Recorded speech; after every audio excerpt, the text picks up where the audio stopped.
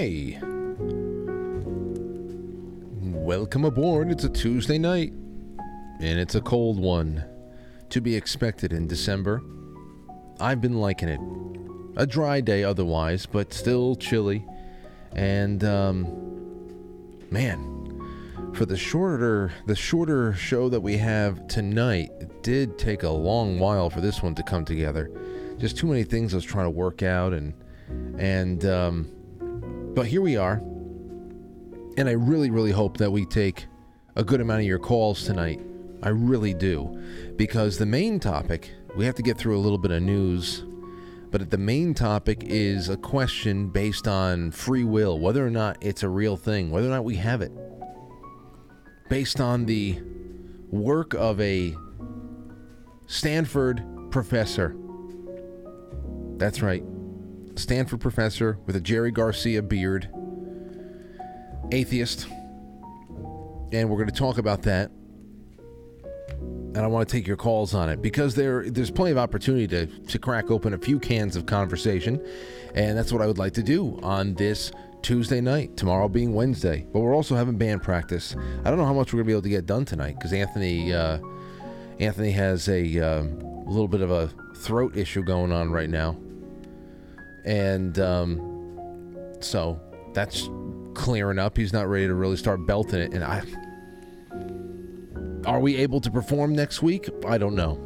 Might have to get pushed off a little bit, in my estimation, because I'm thinking about it from a broadcast standpoint. Not enough has been done production-wise to make me feel like it's going to be a banger of a broadcast. So we'll see what happens there. But in the meantime, with the time we have left tonight, it's going to be a good one, and we're going to start with by just saying it is the 12th of December, and by this weekend, in a lot of places, unless it's like Amazon or something gigantic company, you should, for those smaller to mid-sized companies, you should really get a lot of your Christmas shopping in. And all I would say is to do some of your Christmas shopping on quitefrankly.tv on the affiliates page, because there is some great stuff there. And I'm telling you, there is, aside from the merch section, which has been completely reorganized and relaunched under the Rise Attire label, which is such high quality, great stuff. Love the way it feels. It's not going to fade or crack or anything like that. Wonderful stuff on the merch section there. But if you go to the affiliates page, there's plenty, and when I talk about gift bags, that is such a key thing. I like it's great to organize. I like to customize my gifts with people by throwing in a book that is for the person. Other than that, there's a lot here. Grab some coffee at Revolution, at the Coffee Revolution. That's all linked on the affiliates page. Get everybody in your life a chip of silver from Wise Wolf Gold and Silver. That's quitefrankly.gold. A little bit of comedy from Flip City Magazine. Yes, Cacao. I actually got in touch with Justin yesterday. I said, hey man, what is the cutoff? I want to put a little bit of chocolate into some gifts that I'm giving. What's the cutoff that wouldn't overburden you and guarantee delivery? He said you should probably, I don't know, this weekend is a good bet, though it's not out of the question that next week wouldn't be able to. You just don't know. Everybody's surging right now.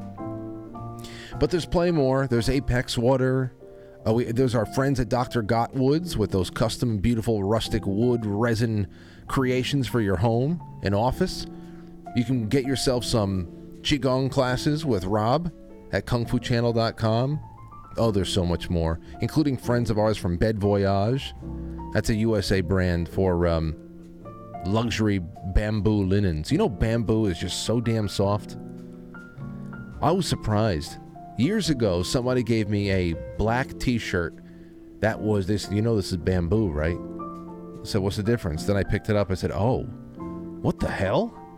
How the hell is a nearly unbreakable reed turn into something so soft and delicate?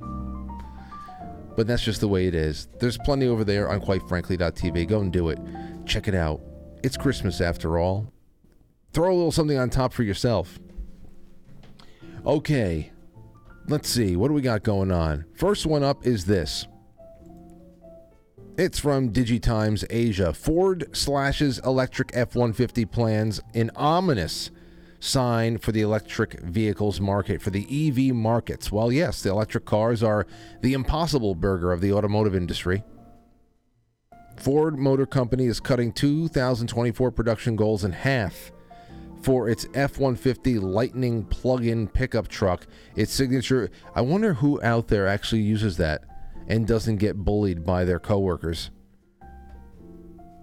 Due to slowing demand for battery-powered models. Of course. I don't see anything practical about these cars unless it's going to be local driving. If you're mainly a local driver, then that's it. I would never take an electric vehicle on the road. It's already enough stress having to plot a road trip and all that stuff, but they have to plot it around, charging stations, and to know that you have to stay there for about 40 minutes. No way, man. Gassing up and going. All right, next one up. Here's a little bit more news. This has been going on today. Zelensky, he's begging again. He's begging you. Zelensky dubiously pledges victory while Biden says don't give up hope. So you have two crazy people getting together. And of course there is there's an exchange of goods as well.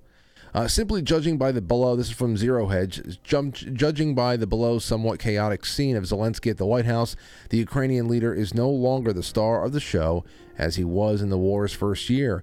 Gone are the days of the press pool fawning over him or being in awe at his presence. Instead, the press primarily peppered Biden with questions. Even Biden's words struck a more dour tone than previous meetings with Zelensky. I don't want you giving up hope, the U.S. president told Zelensky. We're going to stay at your side. This after Zelensky dubiously tried to push a message of Ukraine can win, a narrative which, as the Financial Times noted, Ukrainian citizens themselves are in increasing disbelief of. Biden still gave out another $200 million of what's left before the DoD funding runs out for the year. $200 million. Listen to this. Thank you. Before the press, hey, whoa, hush up a second, okay? I got one more thing to say. I've just signed another $200 million drawdown from the Department of Defense for Ukraine, and that'll be coming quickly. Thank you. Thank you. President Biden, are you mad at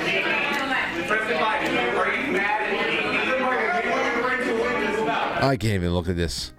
200, and with that, he should have been carted off and brought to jail, along with everyone in the White House, including the chefs and the butlers, everybody at this point. I had one brain-dead idiot try to get me to respond to them in the comments on Twitter when I said something along those very lines, saying, exactly what crime is this? Oh, it should be a felony for every dollar. 200 million felonies right there, on top of the hundreds of billions more before that. It's illegal. It's illegal. There's nothing that makes it legal. There's nothing that makes it. I don't care how many null and void laws have been passed, how much precedent has been made by the court. It runs aground to the Constitution. It does not do anything. So this is just where we are at the end of the year. Now, as far as where this all goes, it seemed to me with all the headlines just maybe 2 or 3 weeks ago that they were cashing out.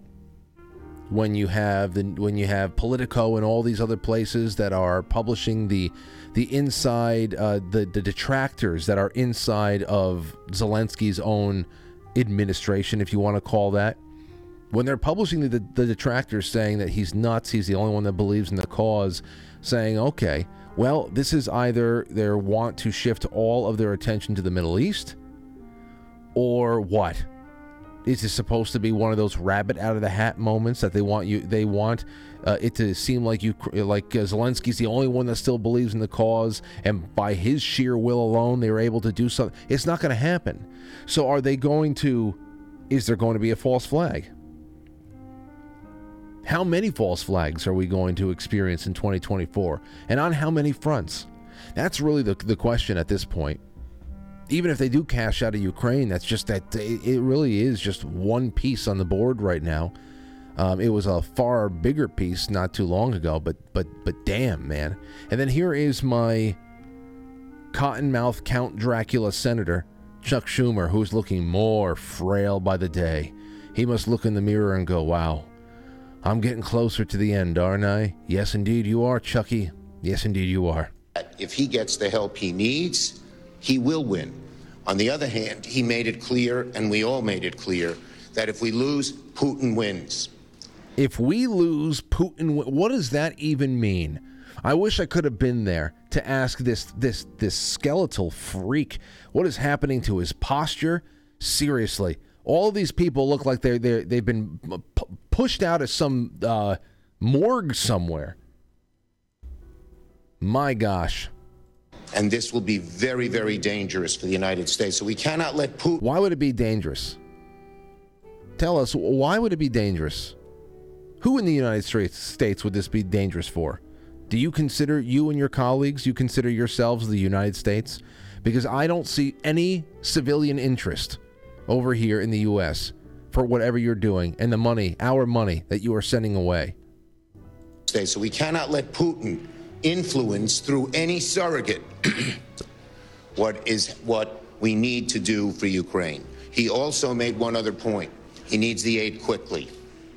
If we don't give the aid quickly, several things will happen. First, the military needs, but second, Europe and many other allies will say, what is going on here? They're not giving them the aid.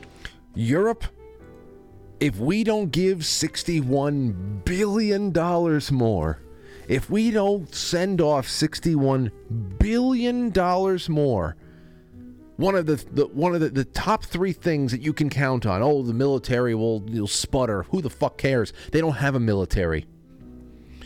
And then imagine thinking that should be a motivating factor at the end there, that the entirety of Europe, however many dozens of how many countries is that in total? I've never counted. The entirety of Europe is going to say, where the hell is that money? Why aren't the Americans sending more tens of billions of dollars? Oh my gosh. Imagine being so fucking out of touch. You think that would be a motivating factor. We don't want Europe to be checking their watch, waiting for us to spill our fucking guts for Ukraine. We wouldn't want them tapping their foot and checking their watch, would we? Holy shit. Holy shit. The fact that this leering, cottonmouth Dracula bastard and everyone like him could show any signs of urgent concern for places like Ukraine when the southern border is just at this point gone. It's not like it's so bad. It's getting so bad down there. We've been saying that for decades. If there's any mass death scenario that originates from activity at the border, Chuck Schumer should not even get a trial. He shouldn't even get a trial. Incredible.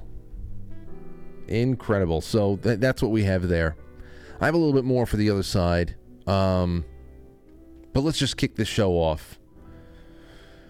And we'll be right back. This is Max Caporato at 12,060 feet. You can get as high as I am by watching the Quite Frankly podcast.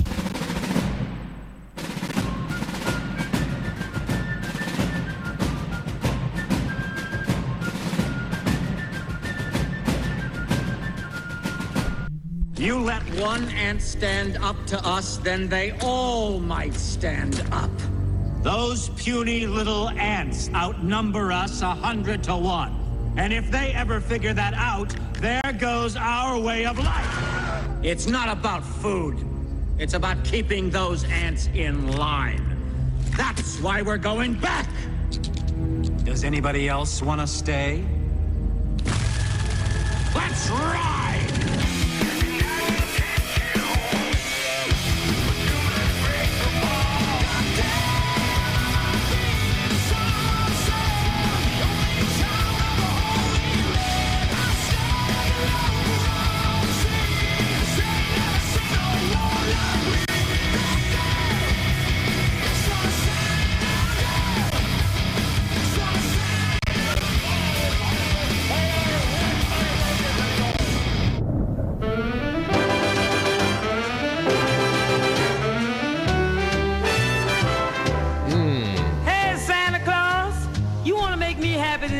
This is Zelensky and the U.S. government. Listen to me, honey. Give Pearl something that'll be of some use to me, like a 5-pound box of money. That's it. Now there's a little gift. There you go. It's loaded with. Zelensky is Pearl Bailey coming into Washington, D.C., asking for Santa Claus. Asking Santa Claus for a 5-pound box of money. Yeah, he needs some change to pay his rent, too. He's got a really nasty coke habit, I would have to imagine, as well at this point. With having so few friends that actually care about you. And the studio came back to reclaim Sean Penn's Oscar, give him a copper stand-in. That's it. It's like that scene in Three Amigos again, when the studio comes back to take their clothes away. Sorry, Zelensky. We need Sean's Oscar back. It was fun, wasn't it? You held it, right? It's heavy, right? It's great. It's incredible. All right, we'll have good luck. Anywho, welcome to the show. Welcome to the Tuesday night. Tomorrow's Wednesday. Got the carpet people coming tomorrow morning to finally fix the terrible job that they did in August. Taking me a long, long time to get this underway, but of course, that's just the way it is sometimes. I have a little something from Vice that I want to talk about. I read through it a little bit because I was just wondering what direction it was going to take, whether or not it was going to be an apologetic on behalf of an expanding mass surveillance state here in the U.S. Because, of course, as you know, Vice is now purely a Soros-backed operation after being bought out for like $300 million earlier this year. Eyes everywhere. Congress is about to vote to expand mass surveillance of Americans, experts warn. Here's a couple of highlights. The U.S. House Intelligence Committee has proposed a reform bill that privacy experts are warning would significantly expand the government's mass surveillance apparatus. There would be eyes everywhere, Goyton told Motherboard in a phone call. Any entity that you visit as a customer that provides Wi-Fi service could be required to let the government tap into its equipment and pull out entire streams of communications. The bill reauthorizes FISA Section 702, which, of course, we know a lot about the 702 FISA queries since 2017, especially how they have been so prolifically weaponized and abused. And here's a little bit more for you. Both the Epic and the Brennan Center are warning that this could be as basic as an ordinary Wi-Fi router or a cafe library. Any business that has access to equipment on which communications are stored and transmitted would be fair game, the organization's joint statement reads. That means hotels, libraries, coffee shops, and other businesses that provide Wi-Fi could be compelled to serve as surrogate spies, structuring their systems so that they can give the government access to entire communication streams, conscripting U.S. businesses into intelligence agency service as a feature of the 2007 Protect America Act. Congress explicitly and appropriately rejected this feature 1 year later when it passed Section 702. A little bit more. Because the government would be able to conduct so much more surveillance, there would also be more incidental collection of American communications. When the government is targeting foreigners overseas, it is inevitably sweeping in Americans' communications as well, because you remember that was the basis of all the unmasking stuff that Samantha Powers and all of her sorority were in on with Michael Flynn, and that's really all to be able to smear a person as they were working with the hags, the cheesecake eating hags of the View, to make the Russia stuff really stick at the end of 2016 into the early 2017 months. Once you put that surveillance on steroids, which is what this provision would do, the government would be pulling in orders of magnitude more Americans' communications than it's doing right now. So that eventually, if you cross the line or if you you are the nail that sticks up too high and needs to be hammered back down, they can take a look at anything. Maybe they find you there. Maybe they find you in some supercomputer, a message you didn't send that on its own looks very, very naughty. Who the hell knows? It's all about we don't have privacy anymore. We haven't for a long time. And as far as this expanding now,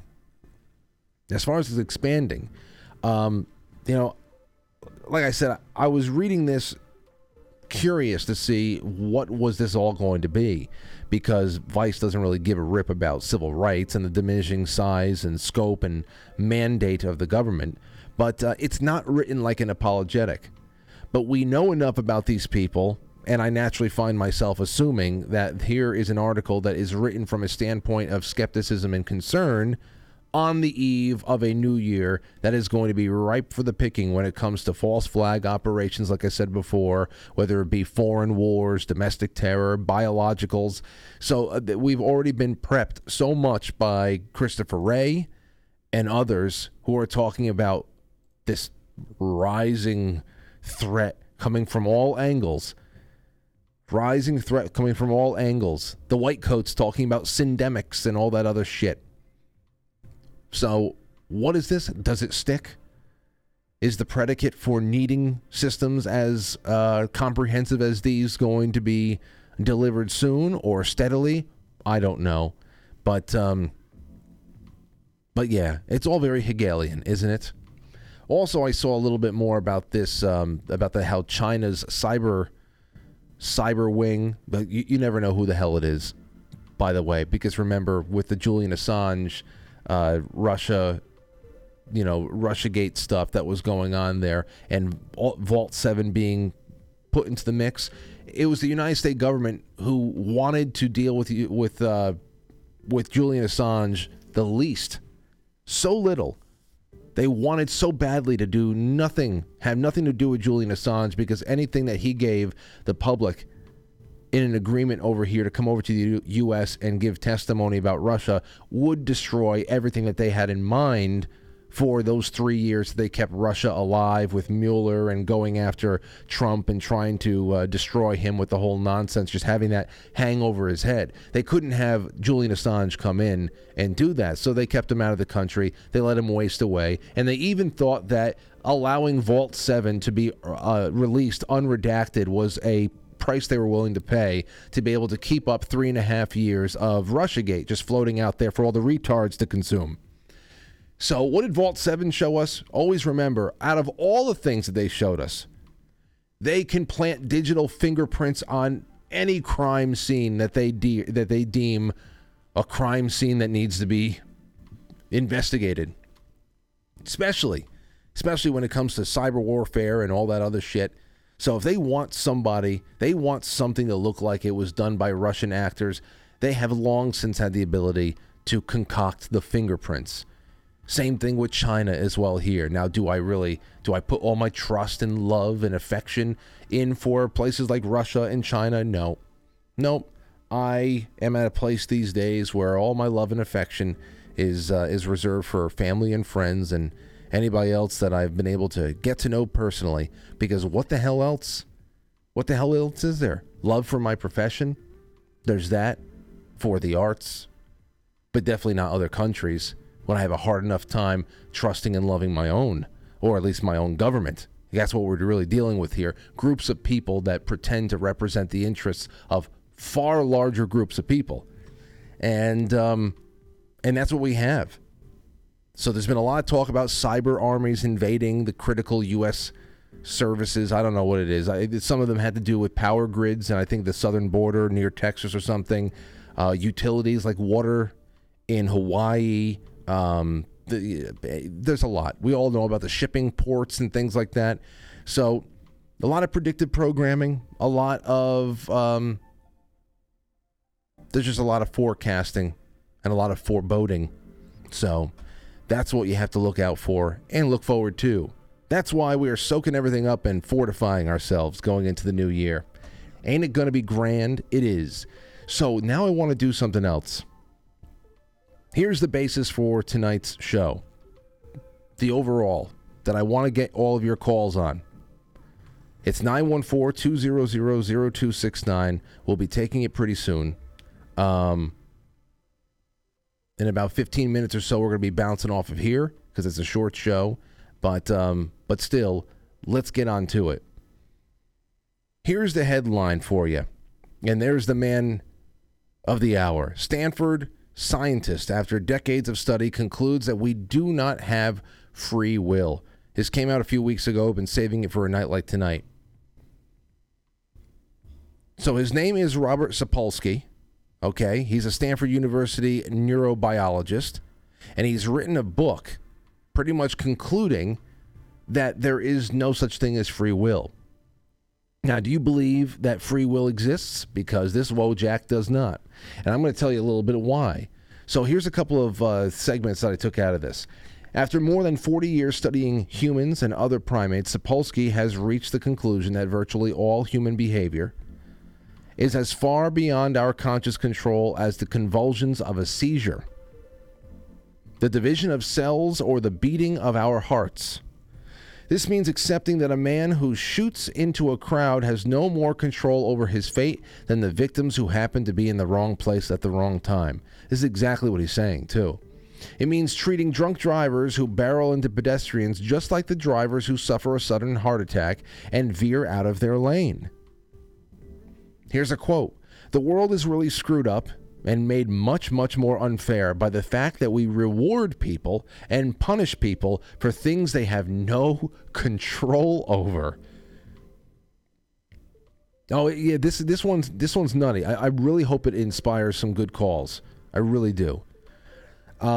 We've got no free will. Stop attributing stuff to us that isn't there, says Sapolsky. Now his book, called Determined, goes a step further.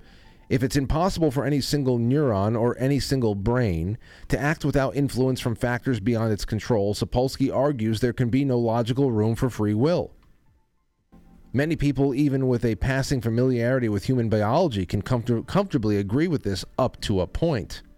We know we make worse decisions when hungry, stressed, or scared. We know our physical makeup is influenced by the genes inherited from distant ancestors and by our mother's health during her pregnancy. Abundant evidence indicates that people who grew up in homes marked by chaos and deprivation will perceive the world differently and make different choices than people raised in safe, stable, resource-rich environments. A lot of important things are beyond our control. Now, there's another thing there, too.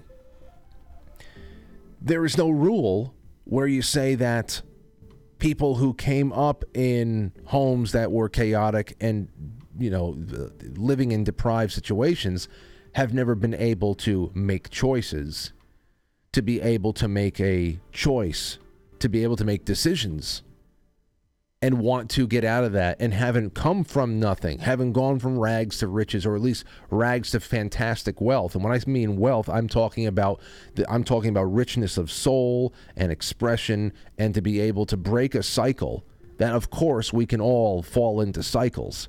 That's just something that happens there. But to say that there's no free will, it might be hard to break out of certain circumstances if it continues to get perpetuated from generation to generation. But what the hell are we talking about here? So, I mean, he goes on to say all this stuff, and how astute an observation is that? With the hungry, stressed, and scared, you make worse decisions in that situation. Well, that explains why trauma-based mind control is the lifeblood of the government and its media, and the banks and the NGOs who fund the whole globalist operation that we're living under right now. Hungry, stressed, scared, sick people are more predictable. They are more dependent. They're easily controlled. That's very obvious thing, which means, at least to me, that through outside influence and artificial limiting of choices, the pretty much coercion, you can reduce free will for the average person. You can reduce that. You can limit their choices and all that stuff. But how do you reduce something that doesn't exist in the first place? And if it doesn't, I don't get it. There's got to be something greater already there to then be reduced. I mean, and here's another thing there too. Are people who resist hypnosis and peer pressure better than others? Are they too free in their thinking, or are they too programmed to budge? That's an interesting one to throw up there. Now, this professor would probably call wide-scale mind control a conspiracy theory. But those would be the questions I would explore. Also, why is there such an urgent, costly, ever-expanding operation out there to shape public opinion? Or better yet, why doesn't communism work? Now, sure, we all react to stimuli. You know, there's plenty of things that are stimulating us around the country, in our personal lives, whatever it is. But, you know, we all react very differently, which is why one-size-fits-all systems and ideologies, they always fall apart due to imperfect knowledge of what drives individuals to make choices and decisions, which are different things. So how much of that is free will? Where does that come into it? And I understand that he's saying right here that individual reasoning, individual reactions to stimulus is slavishly linked to past experience, and that is the basis for the claim that there is no free will. But we need data, do we not? We need data to compute. It's just a ridiculous cop-out to me to say that experience negates freedom.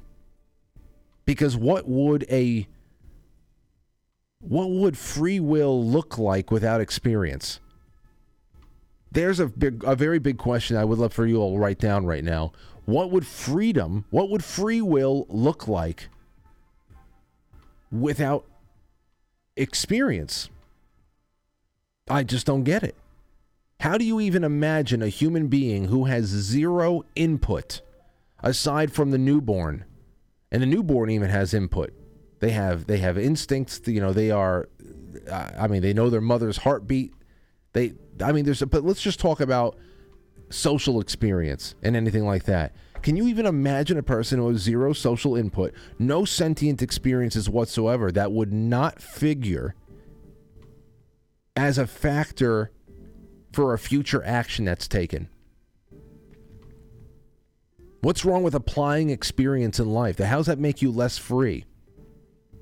Now, as time goes on, you learn more, and you can reflect on how your decision making was based on incomplete sets of information, and you got more, and you got more experience. You became more. There's always that, but that's just part of growth. And you know, even when we look at this, even then, when we have all that data to take a look at, we still have the tendency of saying, damn it all, and I'm just going to take a leap of faith on something despite what the data says. Is that not free will? But here's the key. Here's the key, what I got up next from this guy. Where is it? There we go. Biology called to him early. This is the Dr. Sapolsky. By grade school, he was writing fan letters to primatologists and lingering in front of the taxidermied gorillas at American Museum of Natural History. But religion shaped life at home. All that changed on a single night in his early teens, he says. While grappling with questions of faith and identity, he was struck by an epiphany that kept him awake until dawn and reshaped his future. God is not real, there is no free will, and we primates are pretty much on our own. And there you go. Now, I could have guessed that just by a number of things here, but I was waiting for it to pop up in this article. Now, the atheist's worldview presupposes that we are all just nuts and bolts with no room for the X factor, which is the soul, because of course the soul needs a creator, and then we start getting into things that science really can't measure. And that's why this article in particular, and all of the quotes and all of the excerpts that are taken directly from his work, come off as, at least before I even read that part about his atheism, it comes off as typical godless commie deconstructionist crap, where it's just more Frankfurt School stuff. Nothing matters. You take things apart, elements apart, and you're just deconstructing, and you're just slipping farther and farther into the senility of subjectivism. And that's where we find ourselves right now. Now, because there are, and I look at that and I just kind of shook my head, because if I were going to write an article or write a book about this subject, there are actually some really interesting questions to be asked regarding free will, and maybe that are worth some examination. For instance, precognition. What about precognitive dreams? Things like that. People who have actually seen the future. Okay? It's happened before. It has happened. How does that fit in with the notion of free will? That's a very interesting question to me. How does that fit into that spectrum of free will? Is it some kind of a looking glass scenario where a person is actually seeing the future from a certain timeline's vantage point, prior to changing the will? Or what is it? That's something that I would really be interested in investigating, or even reading about somebody else investigating.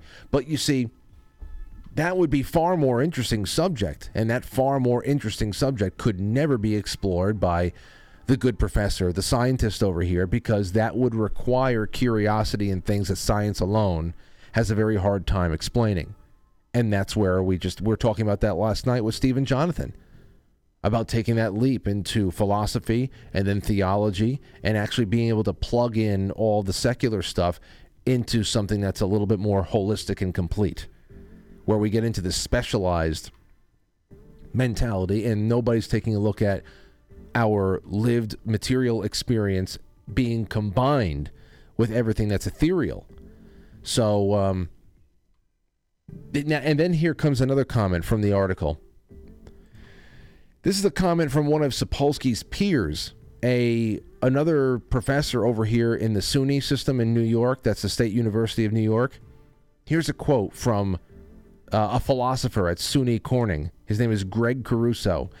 He says, "Who we are and what we do is ultimately the result of factors beyond our control, and because of this, we are never morally responsible for our actions in the sense." And remember, this is the other crazy thing about this.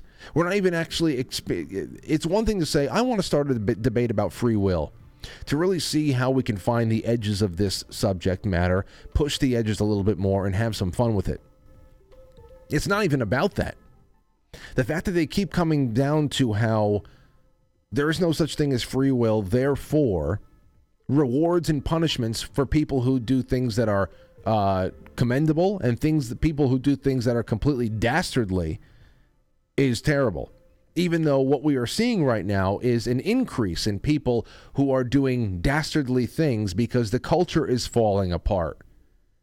Okay? If everything was predetermined that we were going to be, we were just going to be, why wasn't it always this bad? Why do we fluctuate? Why is that? Why does things fluctuate from high times to low times? That would be interesting to hear about. Factors beyond our control, and because of this, we are never morally responsible for our actions in the sense that would make us truly deserving of praise and blame, punishment and reward, said Greg Caruso, a philosopher at SUNY Corning who read early drafts of the book. He said, "I'm in agreement with Sapolsky that life without belief in free will is not only possible, but preferable."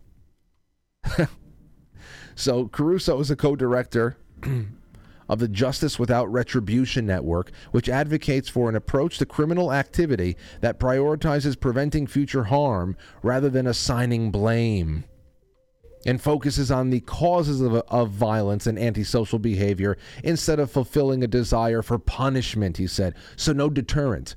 We just want to continue to look. We want the Joker's backstory. We want the Joker's backstory. We want to cast somebody as the Joker, and we want to turn it into the new anti-hero movie or a series of movies. That's it. That will allow us to adopt more humane and effective practices and policies. And this, my friends, is why liberal cities are completely out of control of violent crime.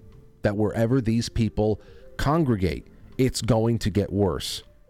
All right. Now, there are those who don't want to congregate. They still want to feel good about themselves, but they go and find themselves a little outpost in a very sparsely populated suburban or rural area, and they'll just have their crazy ideas about the world, but they'll never actually have to suffer the consequences of it. There are those people out there. But this is when they congregate and they actually start amassing political power, watch out. And they're mostly the artist types. No doubt. You know, these are the people who, it's kind of like, I would take, you can go watch them in a play sometime, but would you ever want them in charge of anything? No, and they shouldn't be. They should be concentrating on just being the local thespian, putting on the, what's on the summer schedule. What are you going to play? What is it? Oh, Kiss Me Kate? Oh, nice. Great. Great. They're going to go put on Kiss Me Kate for you so you can go out and do something on a Friday night. But otherwise, they retreat into their little world and they don't bother anybody with their fucking ideas. That's what we need. And this is why liberal cities are completely out of control. And this is why we also have a rash of liberal activist types that are getting their throats slashed, ignoring all the crime data, walking through bad neighborhoods at 4 o'clock in the morning because they think that they're the thug whisperers and nobody's going to touch them or something like, or don't, oh, that's just a conspiracy theory. Don't worry about it. We'll be fine. And then when they die, their friends come out and their families come out and they defend the assailants. They defend the assailants. We've seen it how many times this year alone? This is why cities like San Francisco have turned into a continuous river of human shit. And I remember reading about a similar instance in Seattle where the feces also flows like wine. And one of their city councilmen a couple of years ago objected to the use of power washers to clean up all the crap spackled sidewalks in Seattle because it brought back the images of how hoses were used against civil rights protesters. The fact that they would, it's an absurdity. It's an absurdity that cleaning up homeless crap on the streets could even be compared to a civil rights protest is beyond me. But they did it because they're nuts. And it's a prime example. This is why this whole thing is a prime example of the NPC phenomenon that we've been talking about. Life gives you data and you choose what to do with it, or you make a decision. Life gives you data, you make a decision, or you make a choice outside of that decision.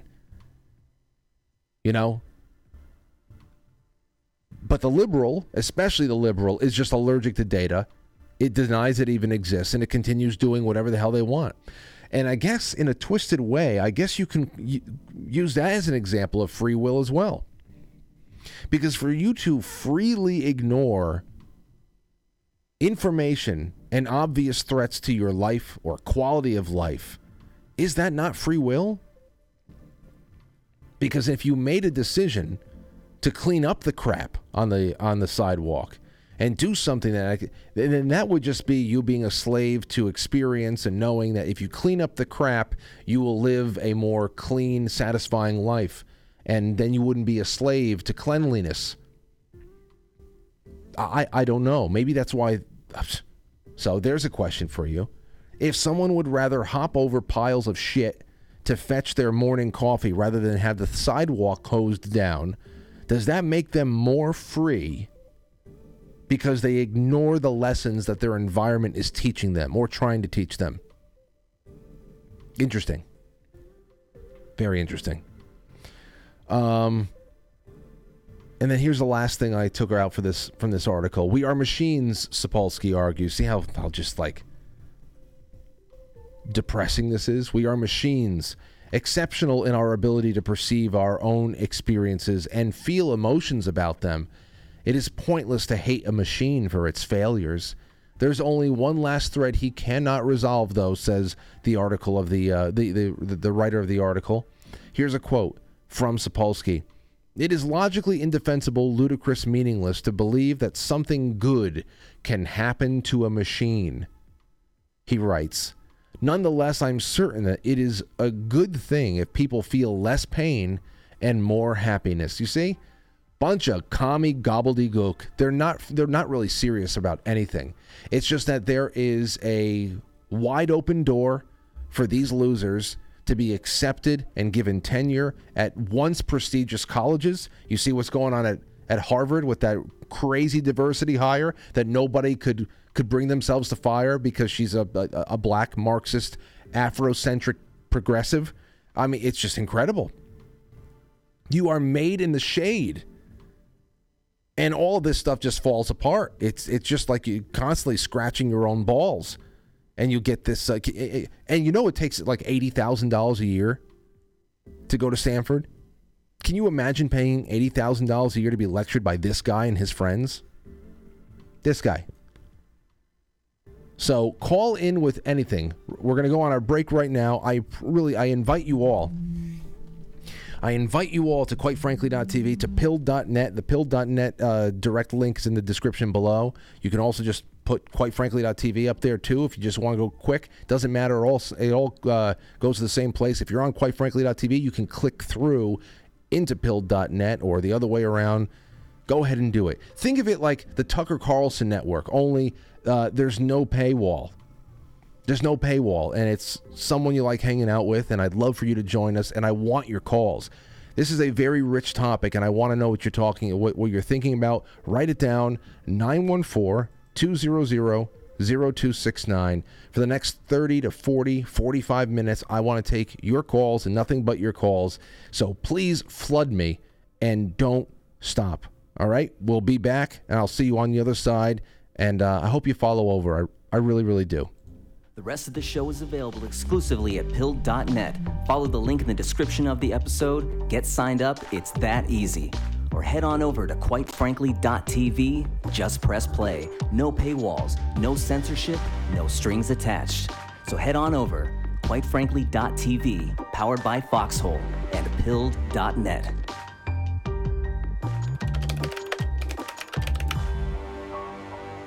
It's intermission time, folks. Time out to press the like button. Thank you. Ladies and gentlemen.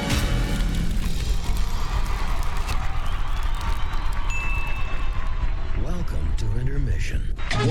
We'll be right back.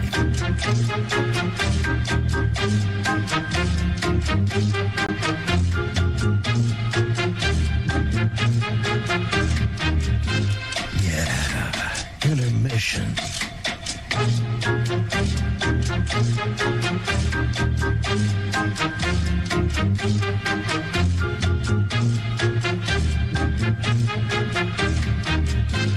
Yeah, intermission.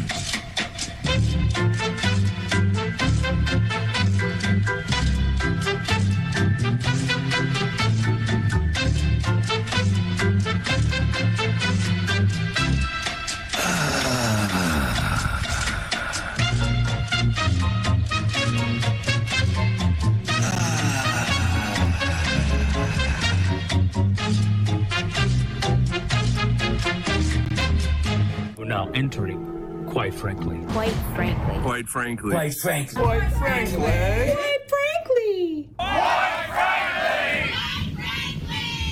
Quite frankly. Quite frankly. Quite frankly.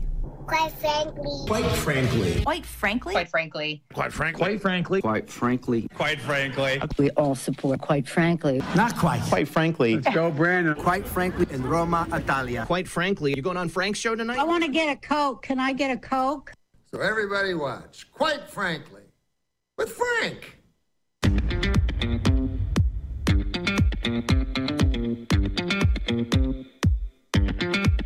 Quite frankly.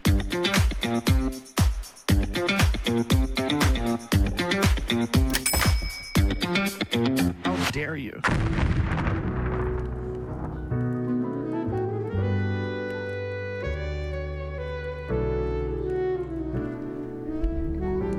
All right. Okay, let's take a call. 770, you're on the air. Hey there, thanks for taking my call. You can call me Pat because, well, that's my name. Hello, Pat. Thrilled to talk to you, buddy. I'm a 60-year-old guy that has been seeing all this shit his whole life as to rules for thee and not for me and things of that nature. But the takeaway on the free will stuff is for years they being, the bad guys, have been trying to tell us that we are no different from any other animal, even though we have opposing thumbs and we have people that cure diseases. We're no different from, Rover licking his balls in the living room when company's over. That's us, right? So, of course, they're going to tell us that we don't have free will because that sets us apart. But I'm not the type of person that would sit in my living room and lick my balls, even if I could. That would be pretty neat. But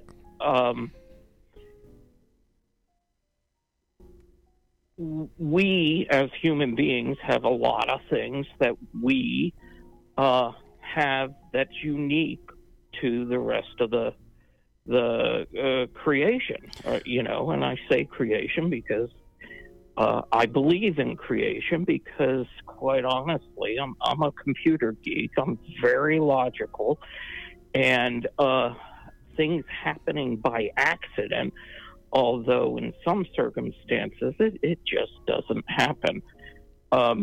So what makes us different is we have free will and we have interests, I'm very interested in ones and zeros and computer stuff, whereas my sisters had no intellect for that at all.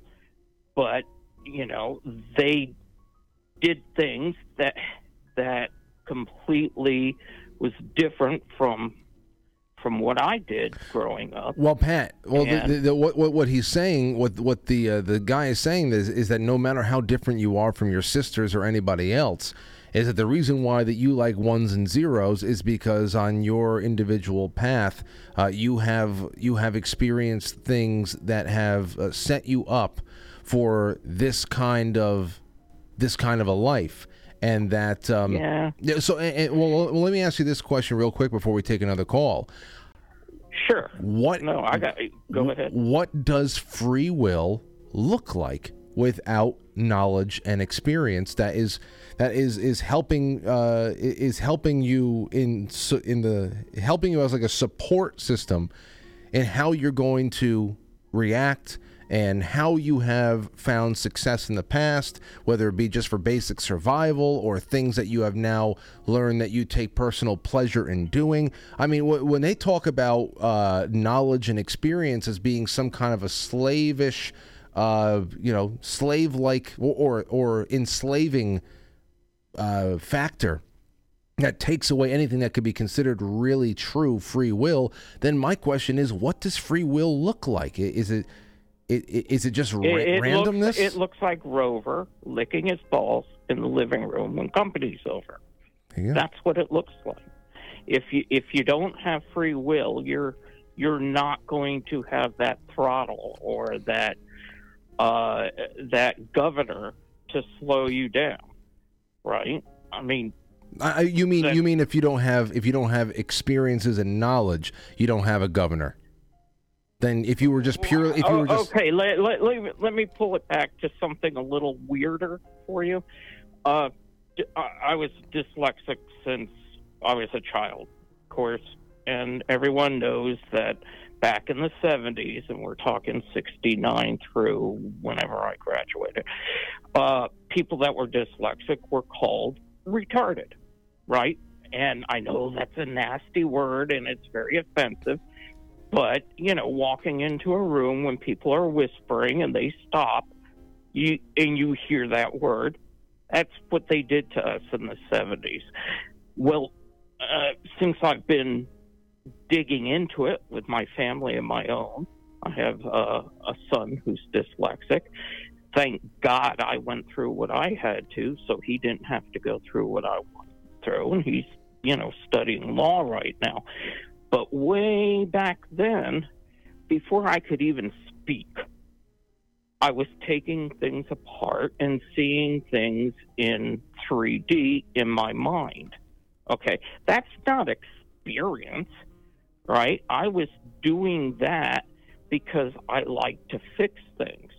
It had nothing to do with any experience I ever had, right? The only experience I had before that was sitting in my diapers or walking around. You got Aurora there, right? Very, Pat, very, very good points. Very, very good points. I'm glad I asked you that last question. You took this to a very constructive place, and I had this in the opening of that article from MSN that I had taken some excerpts out tonight. It opened up like this. They said before epilepsy was understood to be a neurological condition, people believed it was caused by the moon or by phlegm in the brain. They condemned seizures as evidence of witchcraft or demonic possession and killed or castrated sufferers to prevent them from passing tainted blood to a new generation. And today we see them as diseases by and large. It's accepted that a person who causes a fatal traffic accident while in the grip of a seizure should not be charged with a murder. So here's the thing. They're talking, but they're taking this to another level. But as far as the passage of time giving us a little bit more understanding on what a thing is and the motivating factors therein, it's a very interesting. I thank you for the call so much, Pat. What I don't get past, what I can't get past, and is really the more egregious part of all this. It's one thing to be just stuck in this guy's worldview, and atheism is a worldview. It's something that prevents you just through as a fundamental thing.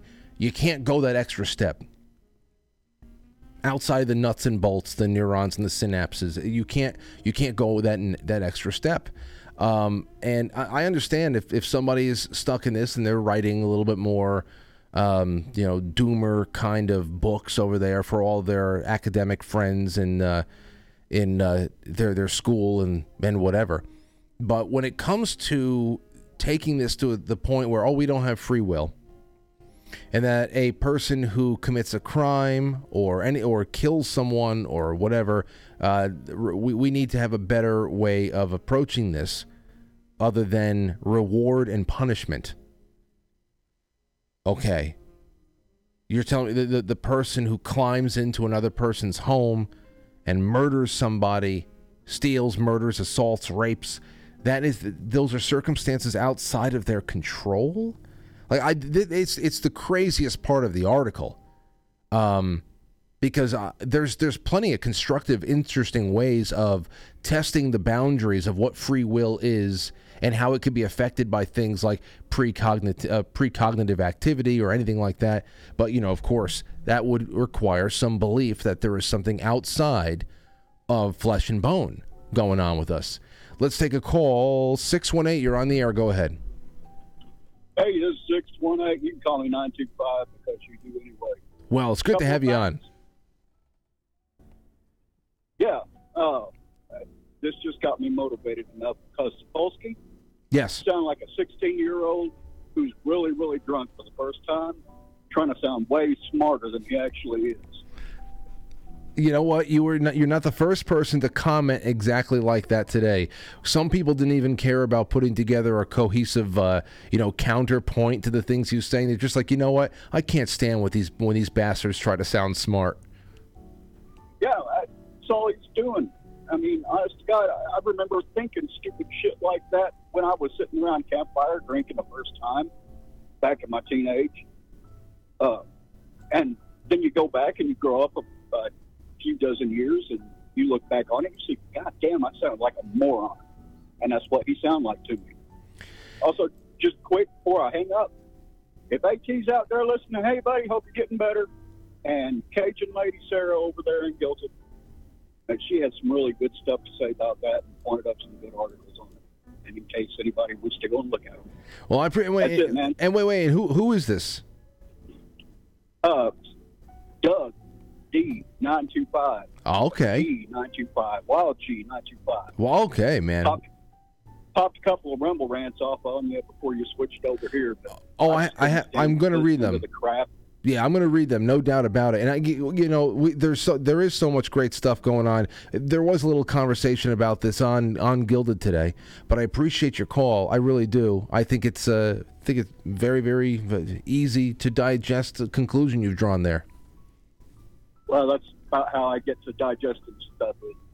If it's easy. Yes. All right, man. Well, good, man. You too. Have a good one. And yes, all shout out to AT. AT's been having some health issues. The Gilded's really coming together nicely as far as a little tight-knit group over there. And, but yeah, dozens of years go by. You have a little bit more to go on. 914-200-0269. Keep them coming. I want to go and check all the super chats real quick. First one up is on the Rumble rants, because we know there's at least one there. There you go, 925 Wild G. It says, gilded cup of coffee for you. I assume the professor would at least have a decent argument. This guy is just an idiot. Yeah, it's crazy. I mean, that's Stanford University, ladies and gentlemen. Stanford. All right, send those gold pills my way. I'll get to those in just a second. Let's take another call from 404. How you doing, 404? Doing good. How are you? I'm doing well. So what's on your mind tonight?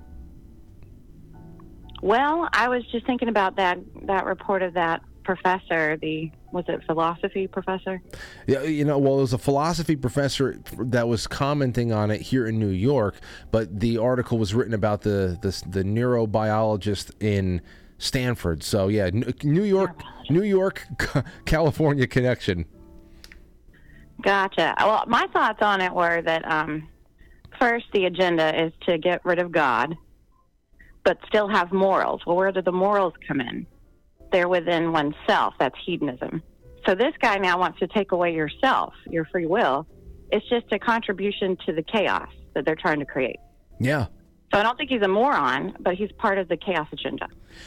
How invested? I mean, obviously there is from the beginning, especially when you look at what the KGB was doing once communism was really spreading after it had been pushed down that hill in Russia and then spreading throughout Europe and then of course into India and the rest of Asia. They would really take American recruit. Actually, I think it was Yuri Bezmenov. When he was being interviewed by G. Edward Griffin in the 1980s, talked about times where the KGB would fly out plane loads of American university, academics that would go out to India and places like that, and just being invited to these almost like summits would make them feel like, wow, I've been chosen, me. And they would play to their ego and make them feel like they were the best of the best. And they would fill their heads up with all of this Marxist drivel and send them back almost like missionaries back into the United States and have that proliferate a little bit more throughout the classrooms. So we know that just playing to the egos of these academic types has been something that has been a target, has been an objective for generations already.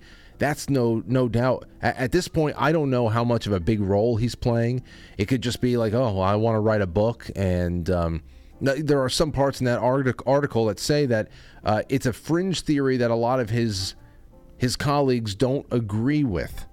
But the fact that it's such a daring conclusion definitely got some headlines from places like MSN. Well, they're smart not to agree with it because the ego-driven mindset of the highly educated is the most important thing to that person. So that would make sense. Yeah, but you're right. It's crazy, and obviously there's no even recognizing a possibility that God exists. And then, of course, to even take it from there and say that we don't even have free will. It's one thing to have like this humanist kind of approach where you are saying, well, I don't have any authority over me, and that the human experience, my time on this earth, begins and ends with me in this body, being as independent, fiercely autonomous as possible. The satanic Luciferian worldview. But the fact that he has gone beyond that of even stripping himself of his own autonomy, that he's just, I mean, that's just like you're relegating all of us to just piles of goo. It's just, or just dogs and cats at that point. It's it's crazy. Thank you so much for the call. Thank you. I love the show. Yeah, thank you. I hope you come back. It's just like what Pat was saying before. And I guess that really comes across, that's a very simple answer because it's a big question. What does free will look like without knowledge and experience? If acting off of knowledge that you gain over time and experiences that you have had over time, whether they be good experiences, bad experiences, like whatever the hell it is, if acting off of that data that has been input into your system is something that in itself negates the idea that free will could even be possible, then what would free will actually even look like? And to have it just be The dog licking his balls in the living room, just completely being taken by sensory. I don't know. What is it? Don't dogs learn tricks? Don't dogs have experiences? Don't they know what not to go near? Can't they not be trained? Do they not have their own traumas and all that? So what is this? And if we don't have free will, it's just no. Well, we'll take some more calls. 229, you're on the air. Go ahead. Hello, how are you? I'm This is doing. Ellerby. Welcome to the show. I'm doing well. Thank you so much. I was calling because I honestly, I agree with your last caller that they are trying to remove God and removing the self as well. But there is no such thing as any sort of, I guess, free will cannot exist without experience, but there's no such thing as us existing without experience, because that is part of the whole entire plan that God created, everlasting life through our DNA. And we have memory. That is what our DNA is memory. And that is why you can have a child that was adopted and the child has certain gifts and talents that they can find in their family tree once they figure out, whether it's music or it's art. There is memory in our DNA cells. So when we come into this earth, when they say, beauty is in the beholder's eye, it's the eye of their perception of things and their response to their environment. So we already come with experience. And that's part of the everlasting life. You will be in your grandchildren. And what you learn in this world and you contribute in your interactions will be in their DNA. It's a fact. When you read more into that too, it just makes it seem even more a very remote possibility that there could ever be nothing that started all this. The intricacy of every last thing, and you're right. I mean, the DNA that is inside of me, you, my daughter, everybody is really a culmination of we're talking about since the beginning of anything that could be recognized as human. It has been getting perfected, and it has been passed down, and it has been storing information, and it expresses itself in all these really miraculous ways. And yeah, it is hard to be disconnected from that, but also there's nothing there that controls you. To control you in doing anything like that, doing anything. Those are inalienable rights, and that you were born with because you come directly from God, and God planted those trees originally from the very beginning, and we are all leaves on the tree, and we do mold and prune and but that is why when Christ came, they said that anyone can be grafted into the tree. And that is what's so unique about it. With this whole entire thing, like if you even look at the trans movement, there is no reproduction. That's why it is an extinctionist death cult, as Elon says, because it ends everlasting life. And that is what people don't seem to get. I mean, you still exist. You contribute back. It goes both ways. There are even studies, which is interesting, that even a female who gives birth to a male child, that even when the child is being born or developing, that the child communicates their DNA with the mother. And so there are still Y chromosomes in an older woman in her brain from when she carried a male child. That's why a mother wakes up in the middle of the night and knows that there's been a car accident or something's wrong. It's all connected. We're all connected, and that's what's so strange when these people come out with all these far out ideas. It's like that to me is as far out as saying a boy can be a girl or a girl can be a boy. That's how ridiculous that is. Yep. Yes, and when you think about, and again, thank you for the call. It's really great to have you on. Oh, yeah. I'm with you. I'm with you. Shout out, Max. To Max?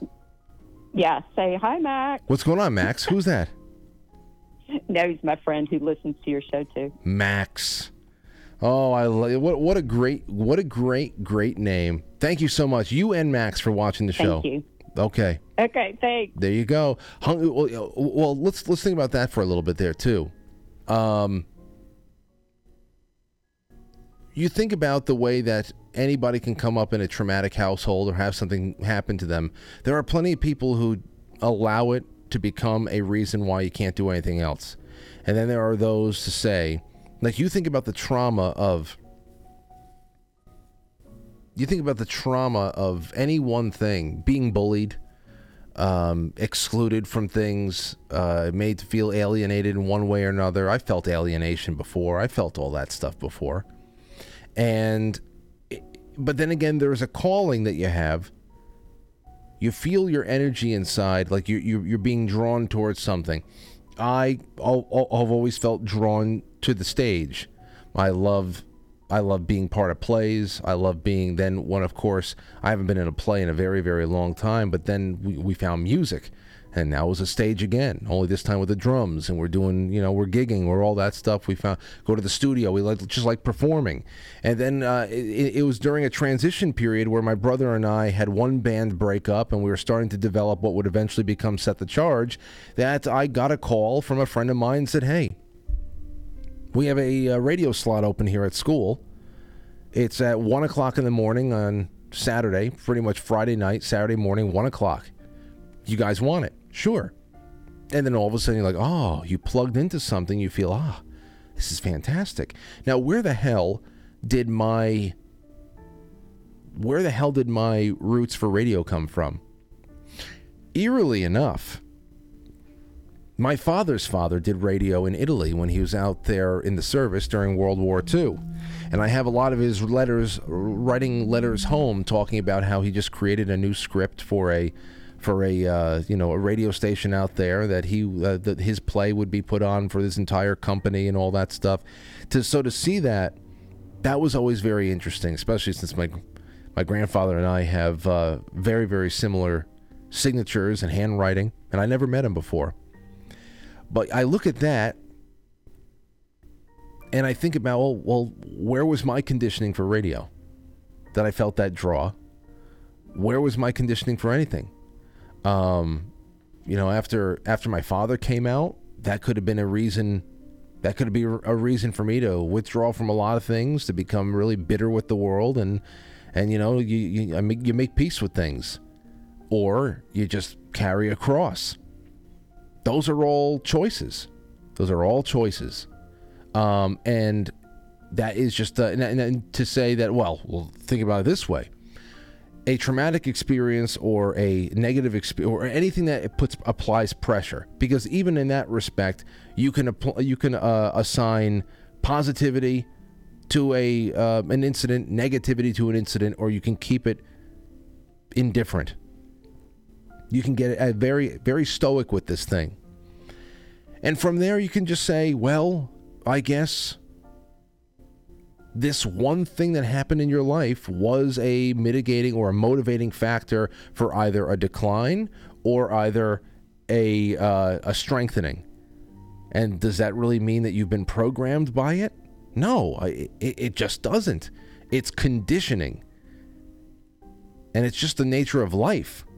Like everything in creation is constantly being tested by its environment. It's constantly drifting toward a place of stasis where it feels most supported, with least resistance and balance. That's really what it's all about.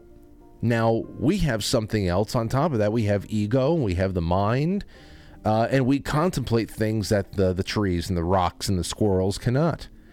And for somebody to completely take that factor out of it and relegate yourself to the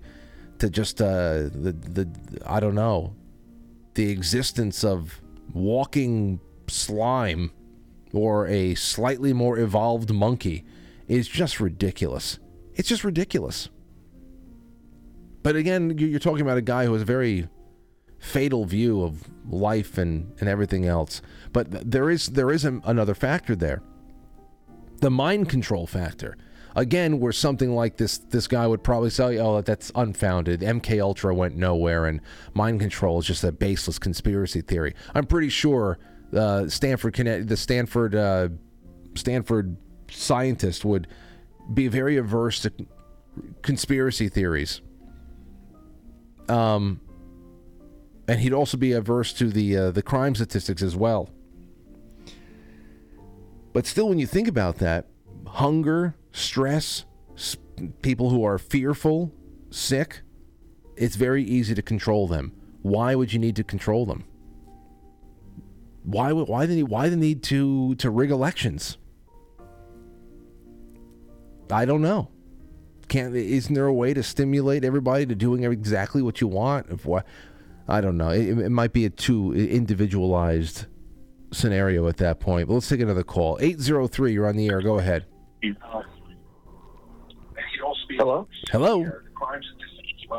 Who is this? This is Frank. Oh, hey, Frank. This is Jeff from South Carolina. Hello, Jeff. Good to have you on, my man. Yeah. I was talking about the free will discussion. I had kind of a different perspective that I had from, do you know the movie Ghost? Yes. The screenwriter actually claimed to be have reached enlightenment of some sort, and he had sort of like meditation sessions at his house. And I was out of curiosity. I went there, and he had he was doing meditation, and he did seem kind of out there, sort of advanced spiritually. And so you just sort of a feeling you get someone's kind of further out there. And I asked him whether people had free will. And this is something I've heard from other sort of Eastern philosophies, is that he said it's as you get more advanced and you lose your ego, the more it becomes you're on the passenger seat of the drive of the car. And something else moves through you. I guess kind of when it was in flow, when you're not really even thinking about anything and you're just doing. I think more and more as you lose your ego, you just kind of do things, and then in those respects, you don't really think. You just do. And does that mean you lose your free will in that perspective if you're just completely sort of in the moment and just going? It's great. Yeah. No, it's a great. It's a great point on that. Is that all you wanted to say? Go right ahead. I'm sorry. No, I'm just saying it's kind of hard to understand that, because in the perspective of someone who's kind of filled with ego and hasn't spent the time meditating, it's kind of hard to understand. I'm not sure whether I completely understand it, but he does sort of point out that you sort of let something flow through you and you lose something, I guess. I don't know.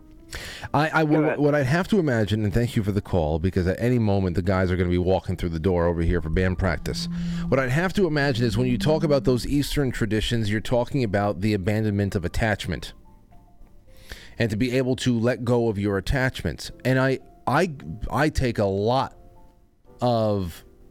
It gives me a lot of pause, and I do not dismiss this stuff 100%. Not at all do I, because it's very stoic and it's in this respect. Especially when you think of Buddhism, really what they come to the conclusion is that life is pain. Life is very, very painful, and that most pain comes through the attachments to things around you, whether it be any kind of a noun, be they people or places or things, anything like that. And the only way to kill that pain is to kill attachment. And that through killing attachment to things and people around you, you will actually be able to free yourself of all of the anxiety of knowing that all things will be lost eventually, and all things in this life.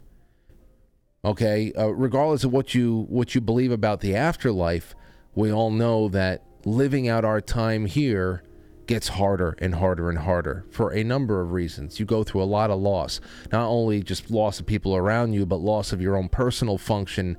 There's just a lot that happens. And their outlook on life is in detaching oneself from all those things that we hold on to. And that doesn't mean that you go through life feeling no affection for people or love or closeness and brotherhood for people around you, but you've managed to kill that need, that attachment for the people and places and things around you. And I think that it's very, very noble an idea, and I see how it makes a lot of sense. Obviously, it's a lot harder. It's very, very hard to try to I don't know, dull that emotional, that magnetic grip to people around you. I'm very, very sentimental and things like that. It's very hard for me to consider that. So that's why I rest my faith in everything eventually being all right after this world passes away, after we pass away from this world and go on, that it's a continuation, and we'll all be together again. But it's true. Now, as far as what happens when you're able to actually cut loose from that, and you do a sufficient amount of meditating on what death is and what life after death is, and our place in all of this, the nature of consciousness, when you're able to attain some kind of state of enlightenment, then I can see you being in a flow and actually dipping yourself into the river of life and just going with it. And from there, maybe you're not struggling to make certain things work. And you're not struggling to put things into effect there and you know, whatever, but you are still making choices. You are totally making choices just because, you know, you want to do something. Classic example of making a choice is just going into an ice cream parlor. I'll have some strawberry. Why is that? Because I want the strawberry. Oh, I'll have the Rocky Road. It's just a choice. Things like that. So there is always freedom involved. But I would say that finding yourself experimenting and dabbling with those Eastern lines of thought actually brings you to a place of even more freedom. That's probably even more. Because if you think about everything else that we're talking about, and this is applied to all types of disciplines and religions, Christianity. This is really just This is where Stoicism is very important, because what the scientist is really talking about there is that there are all these things in your life that give you all the reasons why you do or don't do things, all the conditions that that put you on one path or another. And if you are able to actually deal with those things and see them for what they are and release the attachment they have on you, then suddenly you are free, and you are making freer decisions. You are making far freer choices, and you actually regain more of yourself. Because the part of us is instinctual. Part of us is always, conditioned for survival, for everything, to try to maximize our stability. We crave certain things. We crave social connection. We crave all types of comforts and stability. So I think that's where we're at. How do you free yourself up even more? Because there are people who are lost and have absolutely no free will. There is that. I do not deny that there are people who have no free will. Mind control is for real. Slavery is for real. Trauma can be so bad that you can be locked up in many ways. You can carry a prison around with you wherever you go. Anyway, that's all I have for you tonight. Real quick, let's get through the super chats, and I would love to take some more calls on this some other time. It's a very rich subject. NJSF, thank you. Chai Possum, thank you. Sean Joe. David Sloan says, hi, Legacy Rant is here. Oh, man. When the hell? We better get a rant before the end of the year. I feel like I haven't spoken to him in 3 or 4 years. Donna Sar, thank you. Jay Sem says, the professor and the elite don't think the masses have the ability to free will. Great discussion. Thank you. Jesse 81138, Porpoiseful, Sean Joe, J. Jewel says the professor of sophistry plagiarized Yuval to push, no God, transhumanism BS, sophistry. You're right. That is the arch enemy of the Stoic, is the sophist. And Zoso Dude says free will without benefit of knowledge and experience is do what thou wilt. Yeah, the dog licking their balls. Maven, great show, Frank. Thank you, Maven, and thank you for all the help of all my friends over there at Pill.net. I really appreciate you. Tomorrow night, I'll see you at 7 o'clock. You guys have been real. It's been fantastic. Good night. That's not what I meant to do. I'll catch you on the flip side.